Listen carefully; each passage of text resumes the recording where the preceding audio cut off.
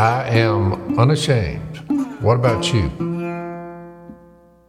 And it says they were to last until the time of the new order, meaning the way you're going to go about approach your worship. What is the new order? You're in a place of rest, but you're too dumb to know it. You're still thinking it depends on your works. I mean, you're in a place of rest. I think I read that in my commentary for sure. I agree You're in a place of rest, but I you're agree with that. dumb to know Somebody it. says you don't understand. Where's that? Where he says but you just don't understand. Where is that? I think that's where we're at now. 5, where he said you don't understand. You're too dumb to know. Yeah, well, he said. He says, by this time you ought to be teachers, but you need milk. Which is funny because when we got in here this morning, Phil said something about boy, it was meaty, which is actually perfect segue into Hebrews 5. 5:11 about getting onto the meat and off of the milk. Yeah, I mean, which was good because Dad, you took our conversation yesterday or in the last podcast as being a meaty approach, but that's kind of the whole point of the Hebrew writer. He's like, you need a little more meat. Yeah. Yep. It needs to be a little deeper, which is kind of what we're going to go into today. I mean, by the time we get out of this phase, we're getting into the next one. Copies. The old order was, the priests and the sacrifices and all that time for the new. It was then for like the Hebrews 9:28, 9:23. It was necessary then for the copies of the heavenly thing to be purified by these sacrifices, but the heavenly things themselves with better sacrifices than these. In other words, when Jesus came, for Christ did not enter a man-made sanctuary.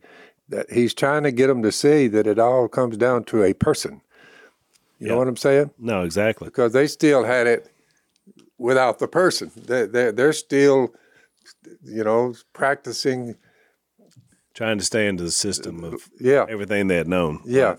Which becomes the whole point. Which think about it, from what you've seen in modern day Christianity, Al. I mean, these people are told we're moving past this. They're like, dude, what? After 1,500 years? I mean, for a couple of thousand years, ever since Jesus showed up, the new order has shown up here. A whole way of worship is different. I mean, it would have been you see all these legalistic churches now. It would have been a bone to be chewed to get them to say, no, there's no special days anymore, and there's no regulations. Nope.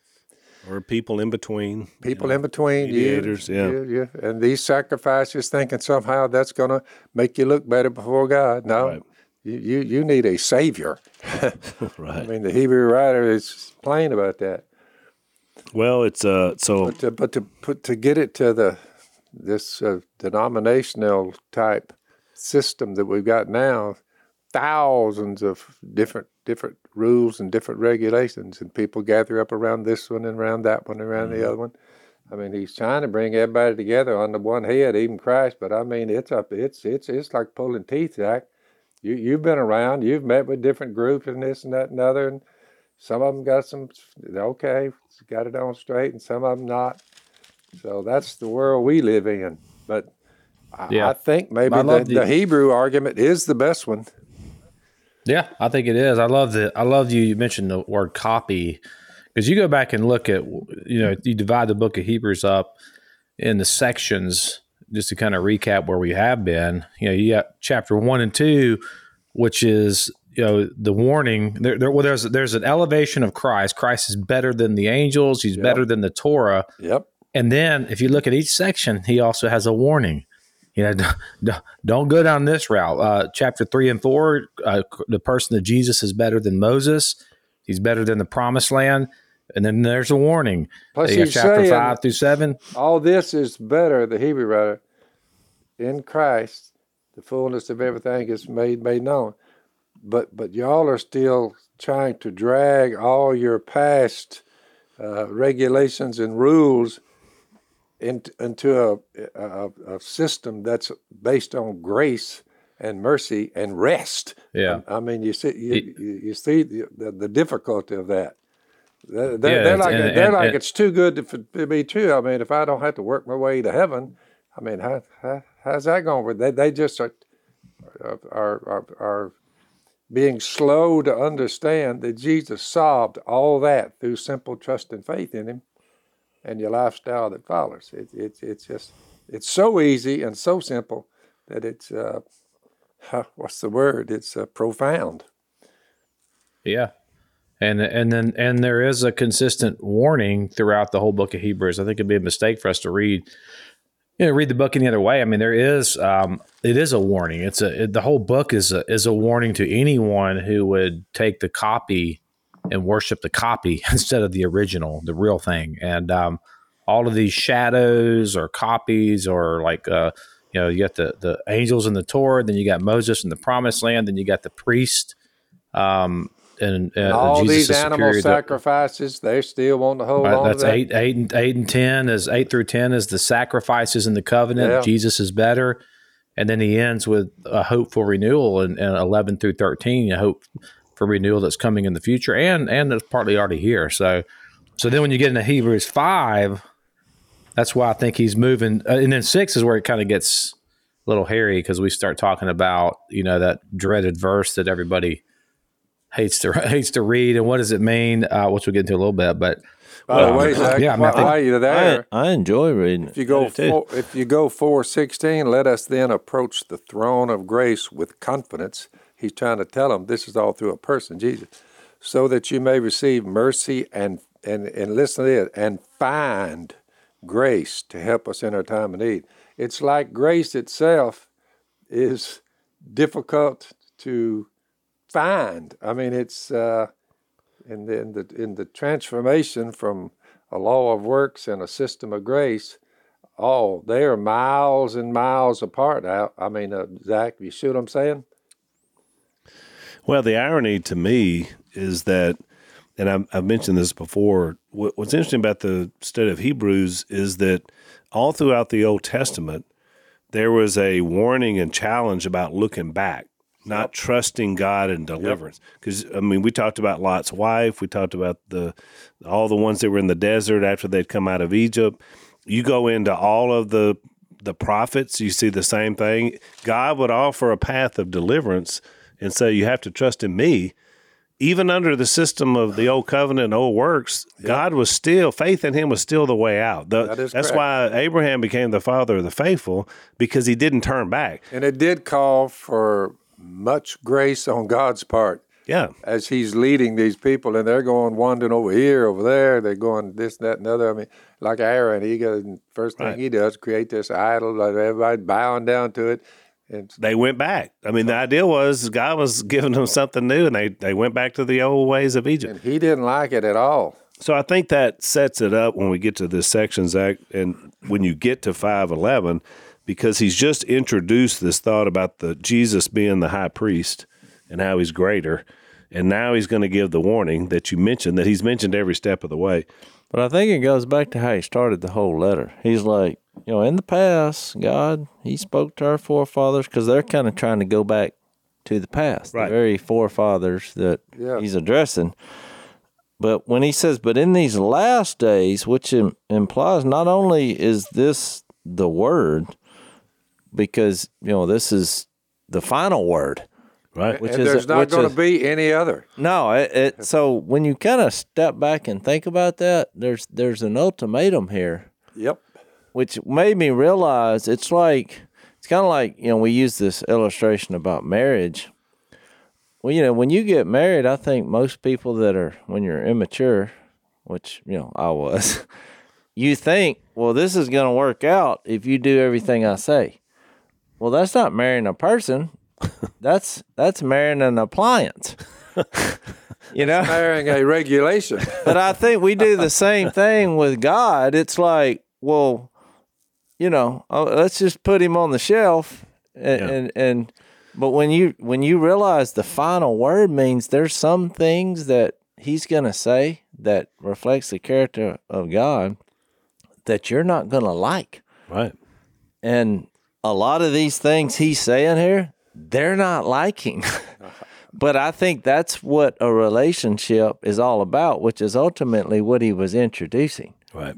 But so, I think that's the struggle in all this. It's, just like a relationship's deeper. And I think that's what they're settling for, a very superficial, I guess not even a relationship, a superficial interaction with the living God. So, because it's weird when he gets to 11, it's like we've been talking about these weighty things like this guy Melchizedek and this new priesthood, and it's rather complicated, and then and very kind of heady and theological, and then you move into verse 11, and it's like he flips the switch and he says, concerning him, who? Jesus, and how he relates to Melchizedek, we have much to say, and he recognizes it's hard to explain.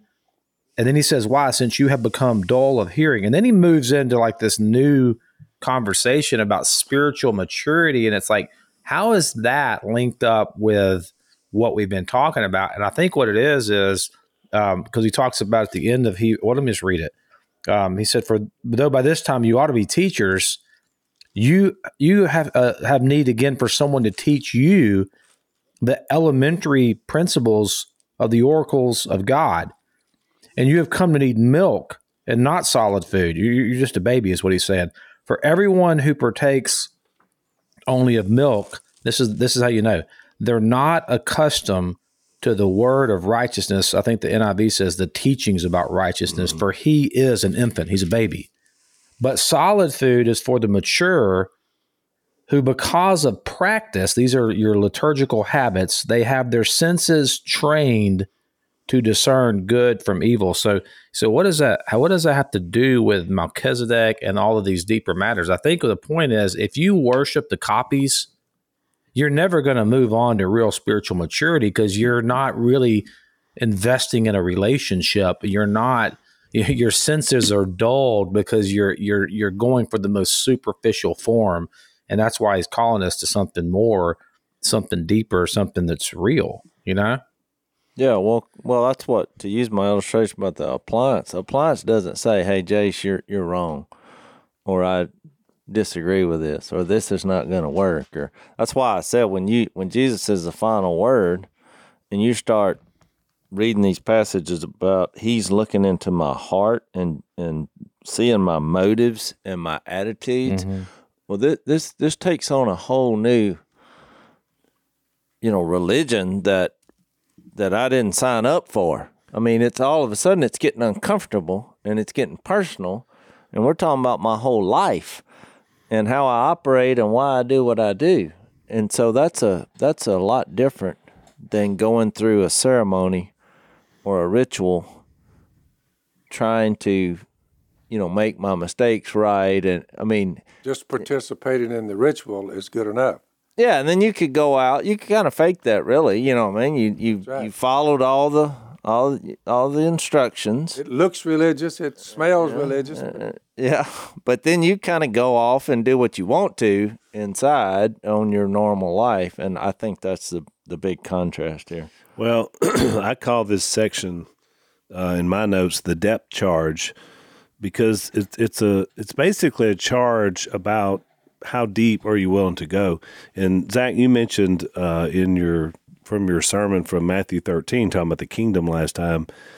I went back and I was looking at that, and when you look at the parable of the sower, there were basically 3 out of the 4 soil situations were not good. Only one produced righteousness, which is to Zach's point he read a minute ago. But the reason why is they had no depth. One, they just got snatched up right off the bat. Side of the road. Yeah. Side of the road. One, they had a little bit of root system, but not enough. The next one, stuff grew up around them and chokes them out. So the idea is 3 out of 4 of the parable of the sower illustrations don't have depth. Therefore, they don't stand the test of time. So I couldn't help but think about that when I thought about this context, because that's kind of what he's talking about. Let's take our first break. So I'm excited, Missy, that you're here, because we're talking about Tommy John underwear today. Ooh, my favorite. And so Dad has famously said that when he walked out in front of Mom, in his Tommy Johns. Relive this out. She said, "Wow."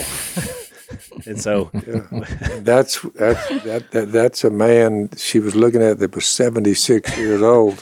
So he put Tommy John put the wow enters for Miss Kay. Tommy John. So I have the burning question. The first time you saw I don't think this Jase is appropriate. in his Tommy Johns, what did you say? Do you remember? I think I said, do those come in women's? Because they look really comfy. And they do. And I you have now some, wear right? nothing else but Tommy John. So that to our wonderful unashamed audience, in case you were wondering, it's not just for the guys; it's also for the ladies. They also have great loungewear as well. They've sold over 17 million pairs, so obviously a lot of people love Tommy John. There's no risk because you're covered with the Tommy John's best pair you'll ever wear, or it's free, guarantee. And you won't want to get your money back, promise me.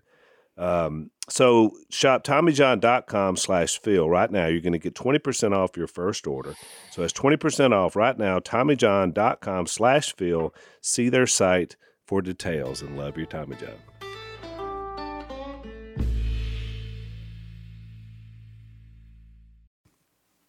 Is the idea that without depth, you can't determine good from evil. Is what he actually says in the Hebrew context. So you need that. I was thinking about the depth charge. You see those submarine, movies, and if you're just running along there pretty shallow, they would dump out those depth charges out of the back of that, ship above you and just blow you to smithereens. So what do? You got to go deep to survive the barrage. And I think you could make the same illustration, from a spiritual perspective. You got to have depth to understand righteousness. I don't disagree. I mean, because I think, if you stay shallow, you're probably participating in sinful activity. And the more you do, I remember you think back to any sin you commit. Well, the first time you do it, you're like, you feel guilty. It was wrong. But the more you do things, you start losing sensitivity. And there's a lot in the word about that. All of a sudden, you develop a pattern. It's a pattern and your heart becomes hard. I mean, it all started from being shallow, but then after a while, you're calling wrong right, and because you've justified it for so long. I think there's a lot of things working simultaneously. It's not like meanwhile, while you're staying shallow, you're probably participating in things you shouldn't because it is shallow. But in this case, the shallow water is the introduction to Jesus. I think they had missed that. It's kind of like you say, "Oh, well, I got that. I need, let's move on." You haven't produced a crop yet. The first three, there's no crop that's produced because the first one, fall on the side of the road, the birds eat it up, it's gone. Yeah. And you look at the next one, it's the weeds choke it out, and then all that. So there's no crop. There's no right. fruit. Well, I guess my point is though they were not giving Jesus the due respect and focus that they should be. And it's one when we were in chapter 2, I remember looking at this, it just popped into my head though, but when he said, I was looking at the Greek phrase when it says we must pay more careful attention, therefore, to what we have heard so that we don't drift away. But that pay more careful attention, and I was looking at the definition of that phrase, and it was like obsessed. It was more like a obsession with what drew you into this. Well, he's talking about Jesus because he says, for the message spoken by angels was binding. So I guess you're making a case here of what happened at Sinai under the law, and every violation, disobedience received it's just punishment. How shall we escape if we ignore such a great salvation? So then it gets into the Lord. But what I'm saying is if you hear that and say, okay, and then move on to what? Which I think is setting the foundation from what we're going to talk about in Hebrews 6. Once you move away from Jesus, that's the most dangerous thing to move away from on the planet. Yeah. And I think that's his point. It's like, no, you're introduced to Jesus, you surrender to Jesus, but then you become obsessed with with realizing what that means, because it's ultimately the communication of God. I mean, that's why he started this and why he's referred to as the Word. You want to know the character of God? You become obsessed with Jesus on a daily basis. Yep. It's a good point, Jay. Yeah, I think that's a good point. I think when you get into Hebrews 6, you have to refer back to this part that we're discussing right now, because what we're talking about is milk. We're talking about kind of the superficial part of just the first level. We talked about the parable of the sower and the 4 seeds and all that we were talking about that were thrown on the road. And what we were just discussing. But he says here that the milk is the elementary principles. So he says you need the elementary principles, because you're still like y'all just getting the milk. But there's more beyond the elementary stuff, because we know that because when he gets to Hebrews 6, he defines what the elementary teachings are.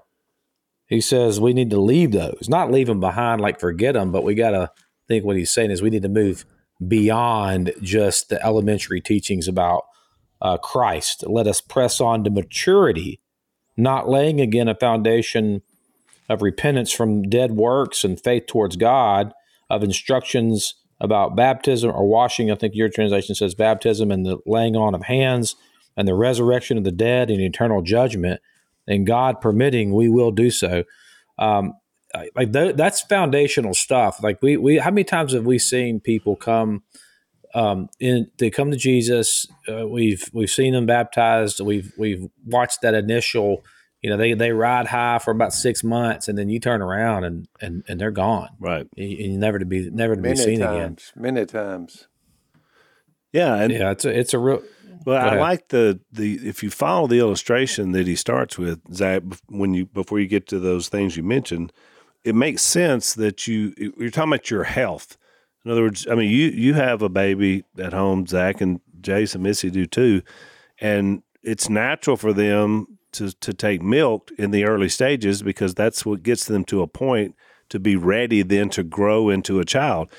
And there comes a point in time where milk no longer provides growth and provides health. I mean, it served its purpose, but now you've got to have the meat. That's why he views the scriptures, his words, the writer of Hebrews, that the scriptures is shown to be food, spiritual food. Right. Those who have, obey the scriptures, that's feasting on solid food. It's for the mature. Yeah. They know the difference between good and evil. And we've seen a lot. If you don't finally make a clean cut there, you'll have really troubles following Jesus Well, Christ. almost every writer uses this illustration. You're right, Dad. And Peter, you see it in several Paul's writings. Oh, yeah. The idea is this is your spiritual food, so you have to have that to have growth. And so you're right, Zach. It's more of it's not leaving it in the sense that those don't matter anymore. It's just that that's the early foundation. Yep. Yeah, I just look now at we're it. built on I top. see why we go in two different directions after this now, though. Because see, my view is that he's listing all these things as fundamental teachings about Christ, but if you try to separate them from Jesus, Correct. then you just think about if you talk about all these things: repentance, faith, baptisms, laying on of hands, resurrection, eternal judgment, but you minimize Jesus in these discussions. Yep.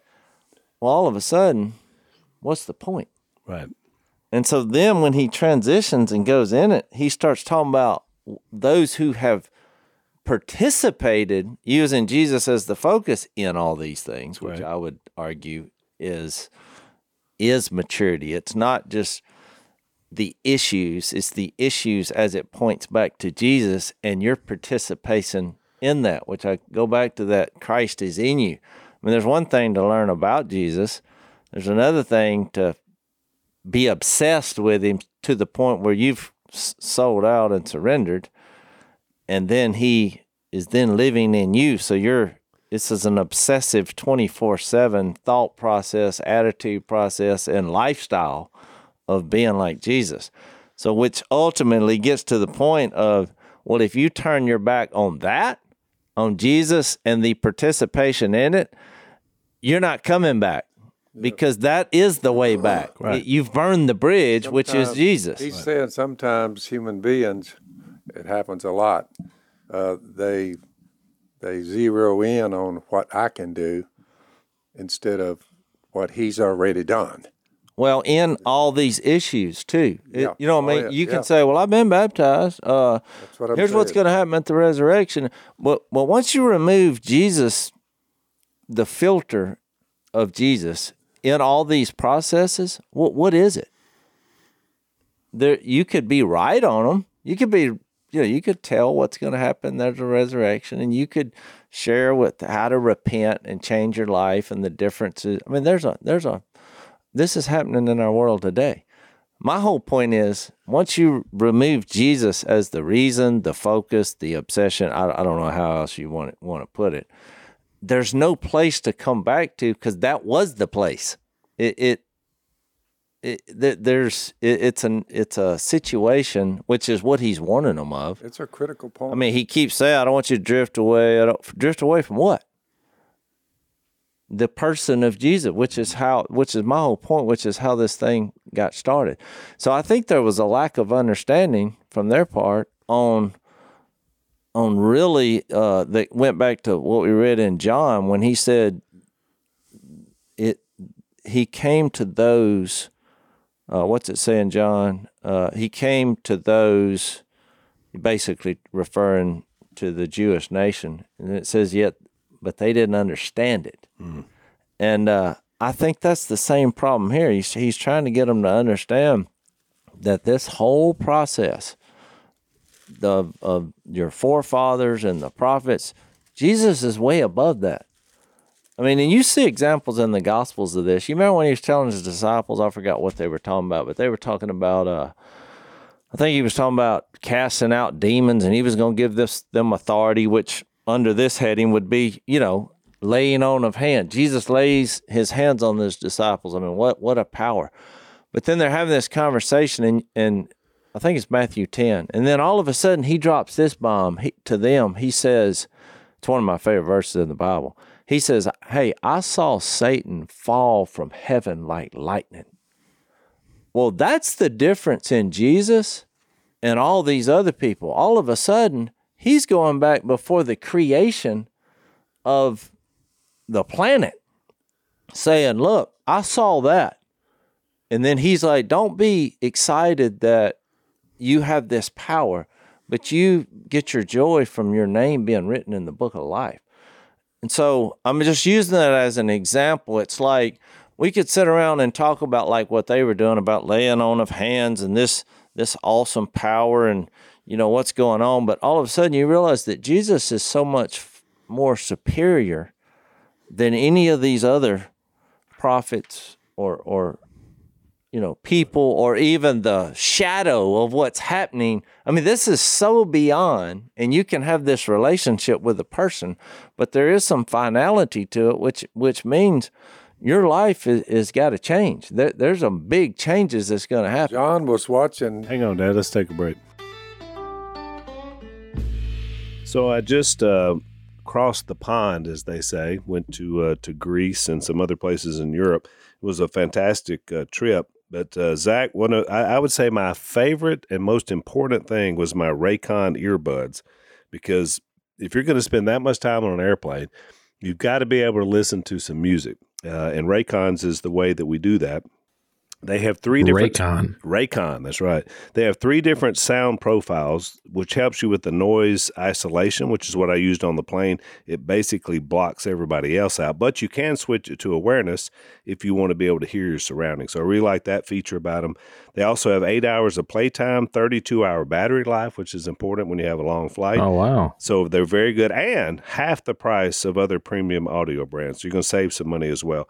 Once you check these guys out, Raycon's wireless earbuds, and they have 49,000 5-star reviews, and trust me, you'll be one of them. BuyRaycon.com/unashamed is how you get them. You're going to get 15% off your first order. That's Raycon, RAYCON.com/unashamed to get 15% off. BuyRaycon.com/unashamed.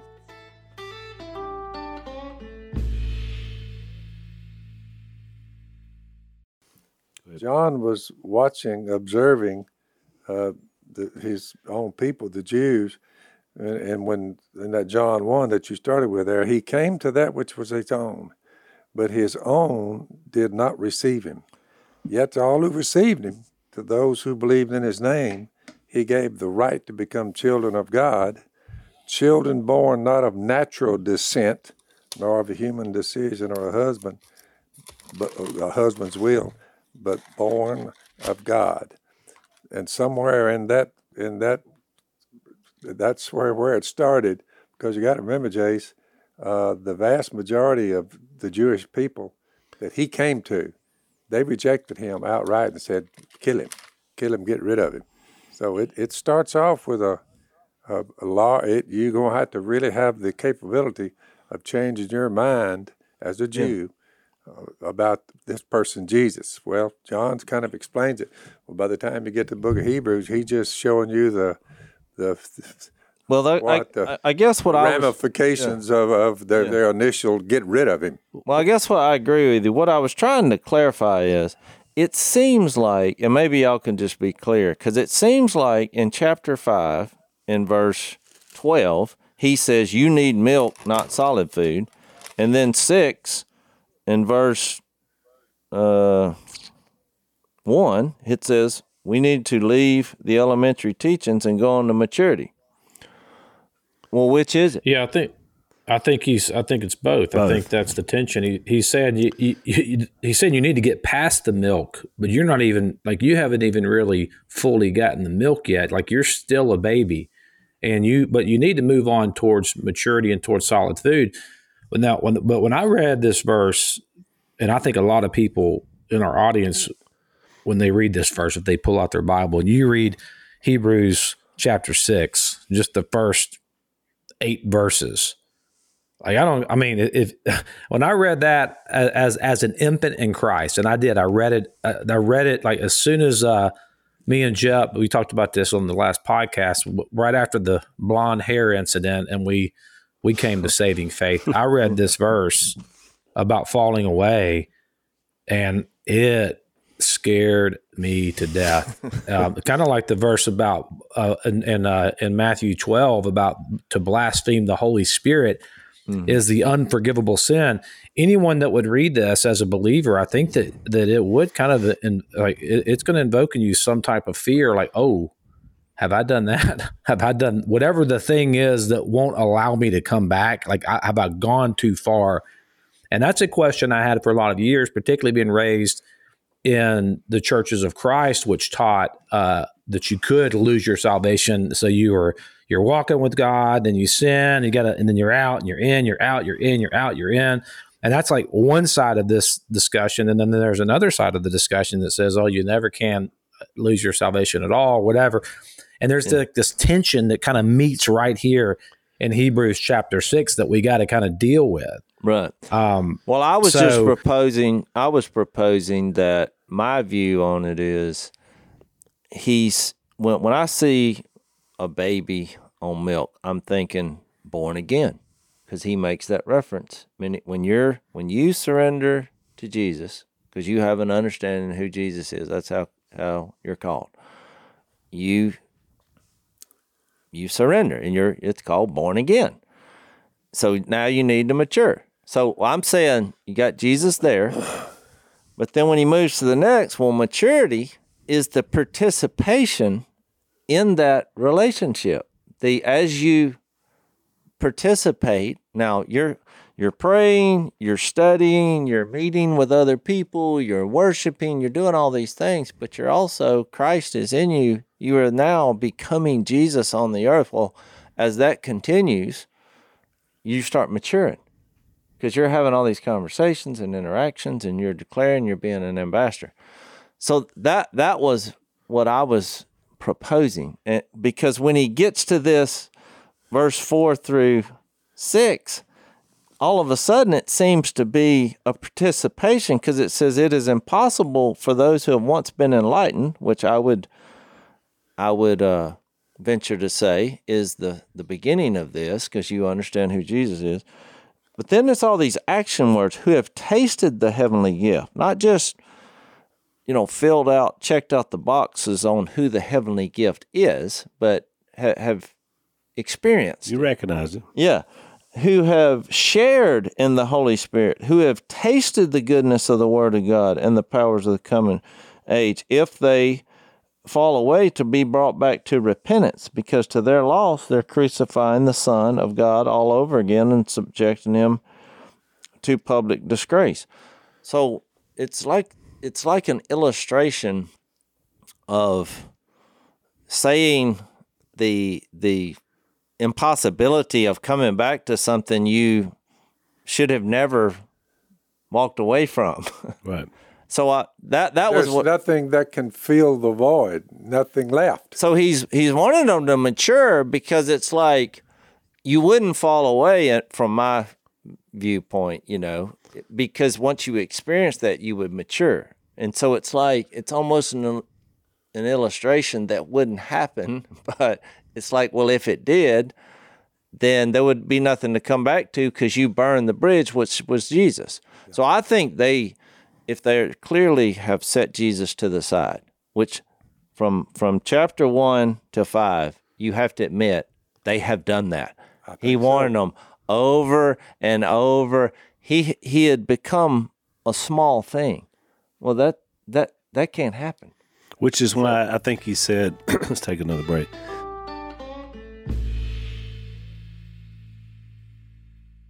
Which is why he used the phrase, you're crucifying him all over again. When Jesus was on the earth, you had two choices: to follow him, believe he was who he said he was, or crucify him.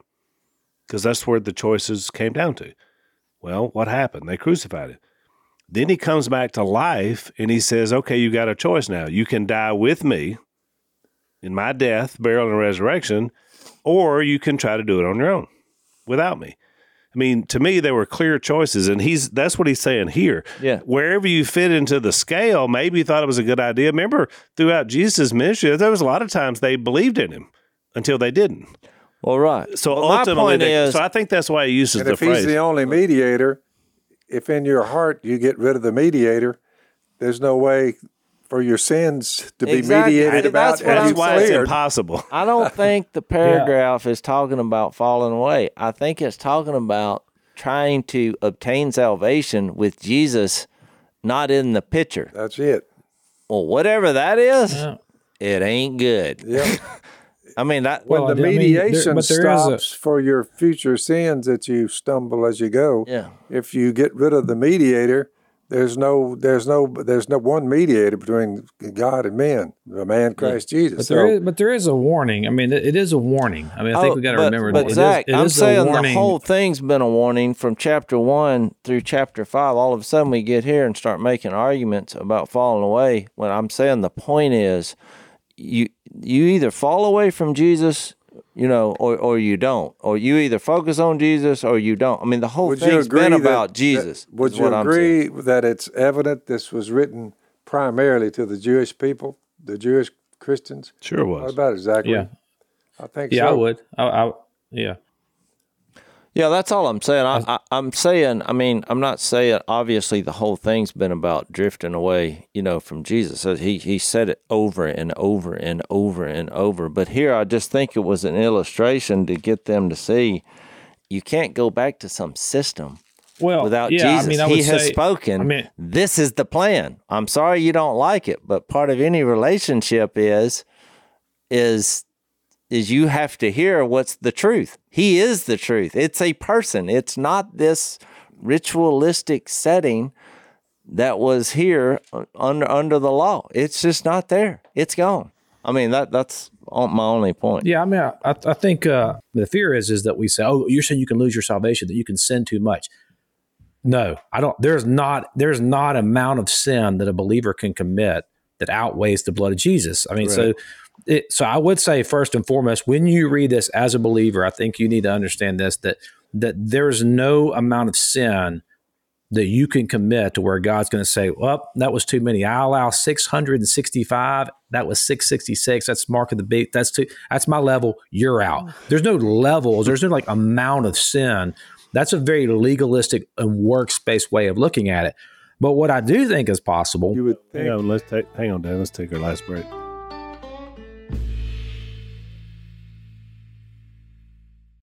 out of all the topics, you would think one of the things when he's saying it's impossible for those who have been enlightened to have raised and tasted the heavenly gift, who shared in the, if they fall away, to be brought back to repentance. What's interesting is what y'all's take on that verse 12, and he ends that little discussion up. You can blow it, evidently, or it's possible to blow it. We do not want you to become lazy. Now, he's talking about spiritual laziness, but to imitate those who through faith, you look at the ones who are not lazy and patience, inherit what has been promised. So why would he pick one of the things? We just don't want you to we don't want you to be lazy. Because what exactly did he mean? Because I think... Because you wouldn't think that would be a hellfire offense. I mean... Because I have a little different take than Zach. Because my point is, I'm going to say this again because I think it fell on deaf ears. You going to work the laziness in there? Yeah, I am. All right. Because I think 7 and 8... I was going to say you got to read that middle part. I mean, it's interesting. Because I think 7 and 8... is a key to understanding this illustration. And he says, land that drinks in the rain, often falling on it, and that produces a crop, useful to those for whom it is farmed, receives the blessing of God. So are we back on the one you quoted, the parable of the sower? Same illustration. Well, but here's why. Because what happens? A person comes to God. Why? Because he encounters Jesus. He understands Jesus. He hears the gospel. And so he then is born again. Well, then God enters him and he becomes useful. Think of all the verses about the field and the crop and the fruit. What is all that? That's a person experiencing Jesus on earth. He's being an ambassador. And I think my whole point about this, which I can tell is not getting across, is that when he says, if they fall away, I'm not focused on that. Because I think he's making an illustration. I think he's focused on they're not coming, it's impossible to be brought back to repentance. Because to their loss, they're crucifying the Son of God. Well, what happened before that? All these active things, these participation in the gifts that God provides us, the Holy Spirit, that once you have this Jesus encounter and this experience. So then I think he just says it again right here. It's like a field. If you have Jesus and you're drinking of that rain, which is the experience of Jesus on a daily basis, what's happening? Fruits. It's cropping up everywhere. But you take Jesus out, and what kind of field do you have? Verse 8, but land that produces thorns and thistles, there's no Jesus here. There's no experience in Jesus. So what is their biggest problem?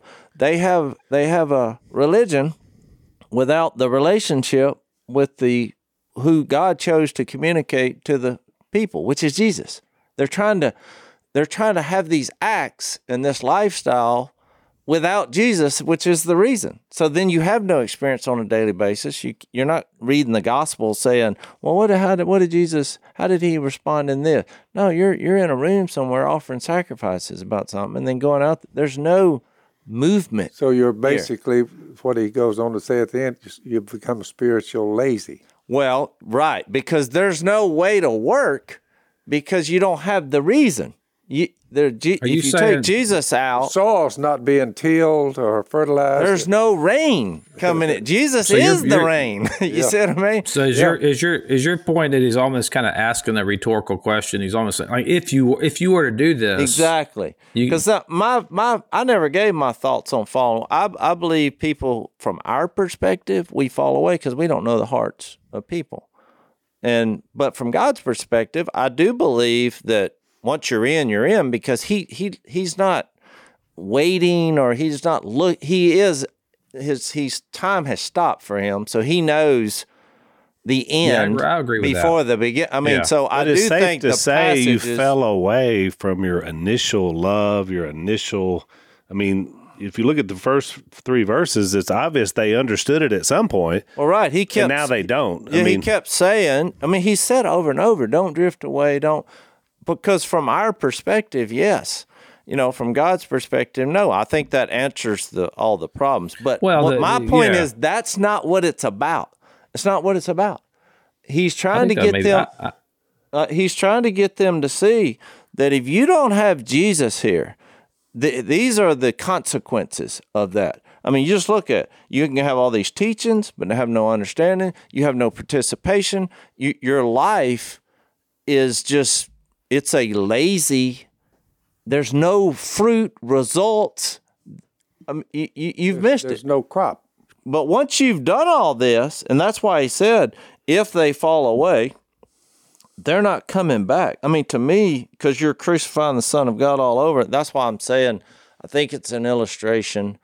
Now, what if that does happen? If that's literal, they're not coming back. What would you come back to? Well, you can't come back without Jesus. That's the point. That's my point. So it's more, either way you take it, I'm saying I think I'm trying to get his point, which I think the following verses is putting a lot of emphasis on what they're missing out looking at the ritualistic of the Jewish heritage. They're missing out on helping people on a daily basis and God using them to go like Jesus. Look at the Gospels, look at what Jesus did, and look at what they're doing. Is it the same? No.